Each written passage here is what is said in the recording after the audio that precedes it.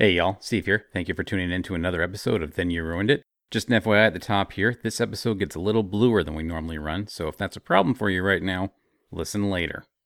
Don't say I didn't warn you.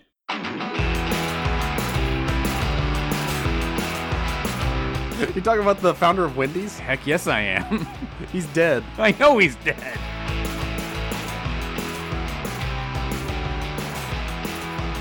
Welcome to Then You Ruined It, a podcast where two dorks try not to make a simple conversation weird and fail every time.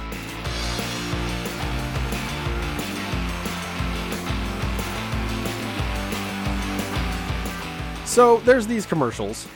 They've been on, they're especially on during wrestling programs, and it's where Frank Thomas, the former baseball player, is in the gym or at a press conference or hanging out wherever and overhears people talking about how they're trying to lose weight or, man, I just wish I had more energy or whatever. And then he butts into the conversation and can't help but talk about not just this is my product and this you should use this for better energy and it's more strength and it'll build the muscles, but he also makes allusions to his own sexual prowess and the fact that, you know, it works for me, so I think it'll work on her too, and gives a little wink to the guy, just like, yeah, you take that and you'll be railing her in no time.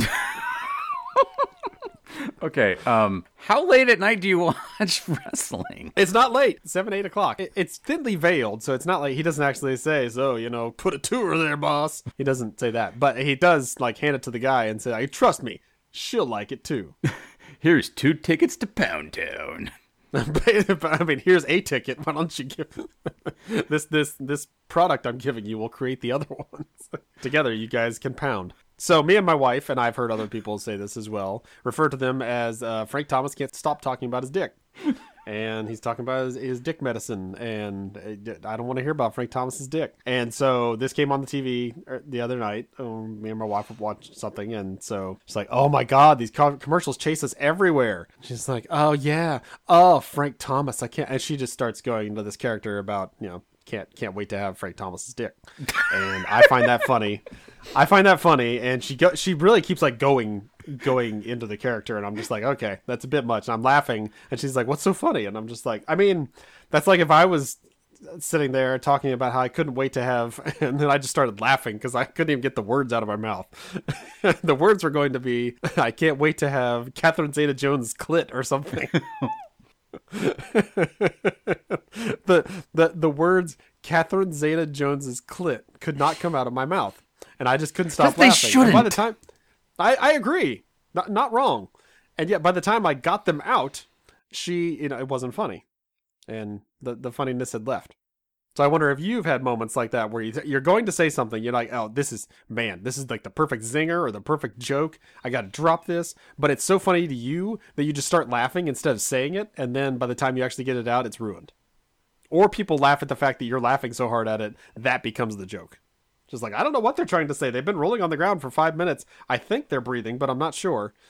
No, because I'm actually a funny person and I can contain my laughter at my own jokes and get them out for other people to enjoy. Spoken like a true non-funny person, correct? No, I'm a funny person. I can get my jokes out, and people will laugh because they always laugh at my jokes. Pulls on his suspenders. He's a big man. No, I'm trying to think here. Let's see.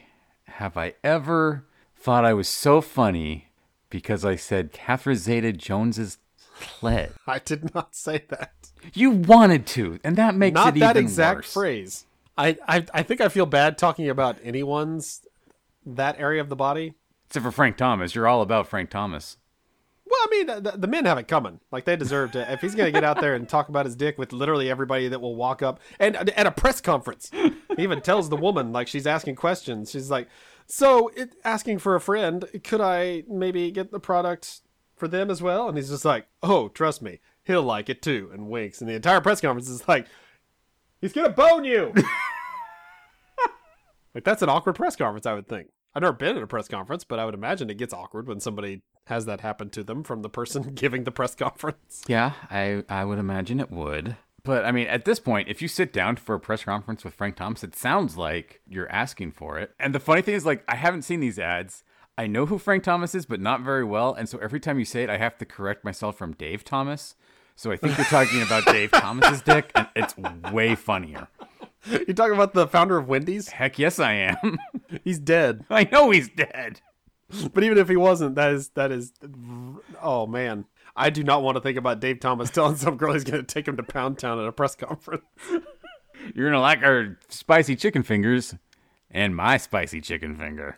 There's so much better of a one you could have come up with. Quarter pound. No, that's McDonald's. Quarter pound town with cheese is a bit much. Try our new Wendy's Double Baconator. It's full of all the meat you could possibly handle, and she'll love it too. Wink. When I winked, I meant all the meat I could handle, as in my penis. I'm gonna say it's the double penisator and the frosted clit for on the side. Because you're the one who brought it there. You know, I'm trying to make this a clean podcast that I can tell people that I know personally about. But you're like, clits of Jada Jones. I have to go. Okay. You are indeed the funniest guy that can tell jokes that you don't have to worry about laughing at yourself. Frosty clit. B, no. We have insistently made this. This can be the dirty podcast. That's why I felt comfortable saying the word clit. Also, that's not a dirty word. I mean, it's clitoris if you want me to get clinical. But that's just not as funny. Catherine Zeta-Jones is clitoris. Actually, it might be because she has like a British accent. I don't know. Maybe I have to workshop that one. But regardless, Dave Thomas announcing that he wants to bone a chick at a press conference. I would imagine, yes, there's some meat on that bone. We can... Oh, euphemisms. Now I just want to think of Dave Thomas doing things that I would never normally think of Dave Thomas doing. Well, I mean, you know he bangs because he has a daughter, so you know. Again, banged. Past tense. He no bang no more. If there's anybody who deserves to be up in heaven, bang it away. It's the man who invented the dollar menu. Dave, we've talked about this. Put away the Baconator. They can't handle so much meat, Dave. I know, God, but these patties they're the square ones. Can you believe it? We made a square patty. We're innovators, man. That was an important thing because before the square patty, you would have round burgers and square cheese, and sometimes they did not overlap. You could either get just cheese or just meat, and both of those are disappointing. Dave Thomas saved us for that, and that's why he deserves to bone an angel. It is fine. I would call it an innovation. It is better, but also no one else outside of Dave Thomas, outside of Wendy's, has square burgers. So everybody else is just cool with this. We're fine with the round burger. We do not have to have the square burger to fit our cheese. He found a solution to a problem that nobody had. It's literally just like I could say, I have the square burgers. I'm the square burger guy. I can't take credit for that little observation. My friend had that in high school, or he pointed that out in high school, because we were all supposed to write an essay about a real problem that we face as teenagers. And he was called up first to read it. And so he read that one. And then my other friend who had wrote this deep, heartfelt thing about her depression or anxiety or something like that was just like, I can't go after you with this. That is such a high school guy dick move. I know. And all the other guys were like totally on board. Like, this man speaks the truth. He cuts to the heart of the issue. All these other people taking the easy way out, talking about their mental illnesses and the trials of puberty. No, burger shape. That's what defines our generation. Oh, that man is going to be class president someday. If you or someone you know is going through depression, please reach out to this hotline. Burgers should be square. They fit the cheese. Ronald. Oh, actually, I picked a terrible name out of a hat. That's not that's an actual burger man. His burgers are round. Right. Also, we've already established that Ron is the dick who does the dance moves that other people can't do. So Ron cannot be. That is Ron. He does not go by Ronald. Ronald is different. But there's Ronald McDonald, so I screwed that up. I was going for a 2-syllable name, and Ronald was the first thing that popped. Come on, what else can I do? Jack. Oh, that doesn't work. Back in your box. No, Jack is something you chant for a wrestler when you want him to destroy his opponent. Jack. That doesn't work for a political campaign. So The one built on the squareness of Wendy's cheeseburgers. I do remember feeling jealous because I didn't have Wendy's I don't remember where there would be a Wendy's that we would eat at. It was a long time. And when I finally got to have the square cheeseburger, it was like, man, now I've lived. See, it was an innovation that made your life better. I didn't. No. The point of the story is it did not. It was just a square cheeseburger that was, fine. It's like it's fine because they slather so much crap on top of it now. I'm like, see, now we made a special burger. It's like my cousins who grew up in Utah, and Utah did not have Jack in the Box, but Idaho did have Jack in the Box, and every time they came up, they were so excited to go to Jack in the Box. And I'm like, that is literally the most garbage burger you can be excited about. This is the place that the high school students stop going to in October after their 4th trip to Diarrheaville. Yeah, it's cheap college kid food, I think. Just like White Castle. I've never had a White Castle. I've had something like a White Castle. I've had a Crystal with a K. It sounds like a kind of meth. It could be in there. It didn't taste like a burger, I'll say that. I think these are like the White Castle ones. I think it's more like it's like an onion patty. Like they put onion in the burger or something. So just onion mixed in the burger. That sounds fantastic. An onion patty sounds like either a sex move or a bunch of onions just made into a hamburger. Because I got to bring it back to all the dirty stuff. This is an episode I'm telling no one about. So, poop, fart, boobs. I don't care. Okay. Since we're going there, what would an onion patty be, Steve? Envision that sexual maneuver for us, please. I think you need 2 people butt to butt, and then you just go between the 2 of them. I'll do you one better. You put your partner in 10 layers of clothes. And somehow you find a way, you keep banging, but you keep taking off the layers of clothes as you're banging. Never stop banging. You can't stop. Like there has to be somehow a hole just to find its way through all these. All right, never mind. I'm going back to hamburgers. Oh, put a hamburger in there too. I'm hungry. Put one on the grill next to me. Bang, bang, bang. Put a little cheese on it. I'm like George on Seinfeld. You combine 2 things, 2 urges. But you can't possibly have one without the other. Oh, that's true. Yeah, at some point you can't get it up without special sauce. That would be quite unfortunate. I mean, eventually when you get to a certain age, that happens to all of us.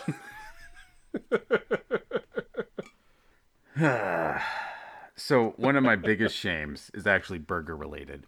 There is a place in Idaho called Big Judd's. It was founded by a man named Big Judd. Big Judd was a man who, much like Dave Thomas, was an innovator in the burger field. He saw the Quarter Pounder and decided that was not enough. So he went for a Half Pounder. Half Pounder, still not enough burger for a man as big as Big Judd. So he tried the 3/4 Pounder. Close, but not close enough. So then he tried the 1 Pounder. Finally, he found his calling. So it's a 1 pound burger, like the patty is 1 pound, and then it has a special Uber bun that you put it on, and it's lathered with cheese and onions and all the fixins. And he would serve that to people with a big old side of fries and a drink, and you finished it all, you got your name on the wall. Well, this was in a small college town, so quite quickly that wall filled up. So he's like, all right, new wall, double Judd. And so you had the 2 pounder. Still, too many people got on the wall. So he went to the Triple Pounder and combined it with a 24 scoop ice cream sundae called the Hungry Heifer. And if you can do that, you can get on the wall. So Big Judd just decided, I'm going to kill all the college kids in this town. This is my mission now. This is my contribution to society. And so I knew about this place growing up, but I never went. He opened a version in my hometown for a while. Not a version, a franchise. But I didn't try the Big Judd while it was there. I just got like some fancy burger that he had, and it was pretty good. So I always wanted to go to this place and try the Judd. And so when I was in college, and I could eat just a ton, or so I thought, like me and my roommate, we're going up to Idaho, and we're doing the Big Judd Challenge. And I only got like halfway through that thing, and I just crapped out. And I just looked at all that failure in front of me. I'd never felt like I'd set myself up for success and failed harder than I did with the Big Judd. And I'm still kind of miffed. At myself. I let myself down, Jason. As much as I eat out and fast food and just terribly in general, I have never actually tried one of the like eating challenges. That's surprising to me. Yeah, I think you would probably do pretty well at some of those. I don't know about that necessarily. I'm just surprised I've never attempted. You need to have more faith in yourself. I mean, sure, but not in that way. Like literally everything in my universe is pointing me towards eat healthier, jackass. Including literally me telling you to eat healthier. You're one of the things in my universe that is telling me to eat healthier. My wife, things I hear on podcasts, and like literally everything is funneling towards that. And then I see one post, one notification come through for Taco Bell that says nacho fries are leaving soon, and I go get Taco Bell for lunch.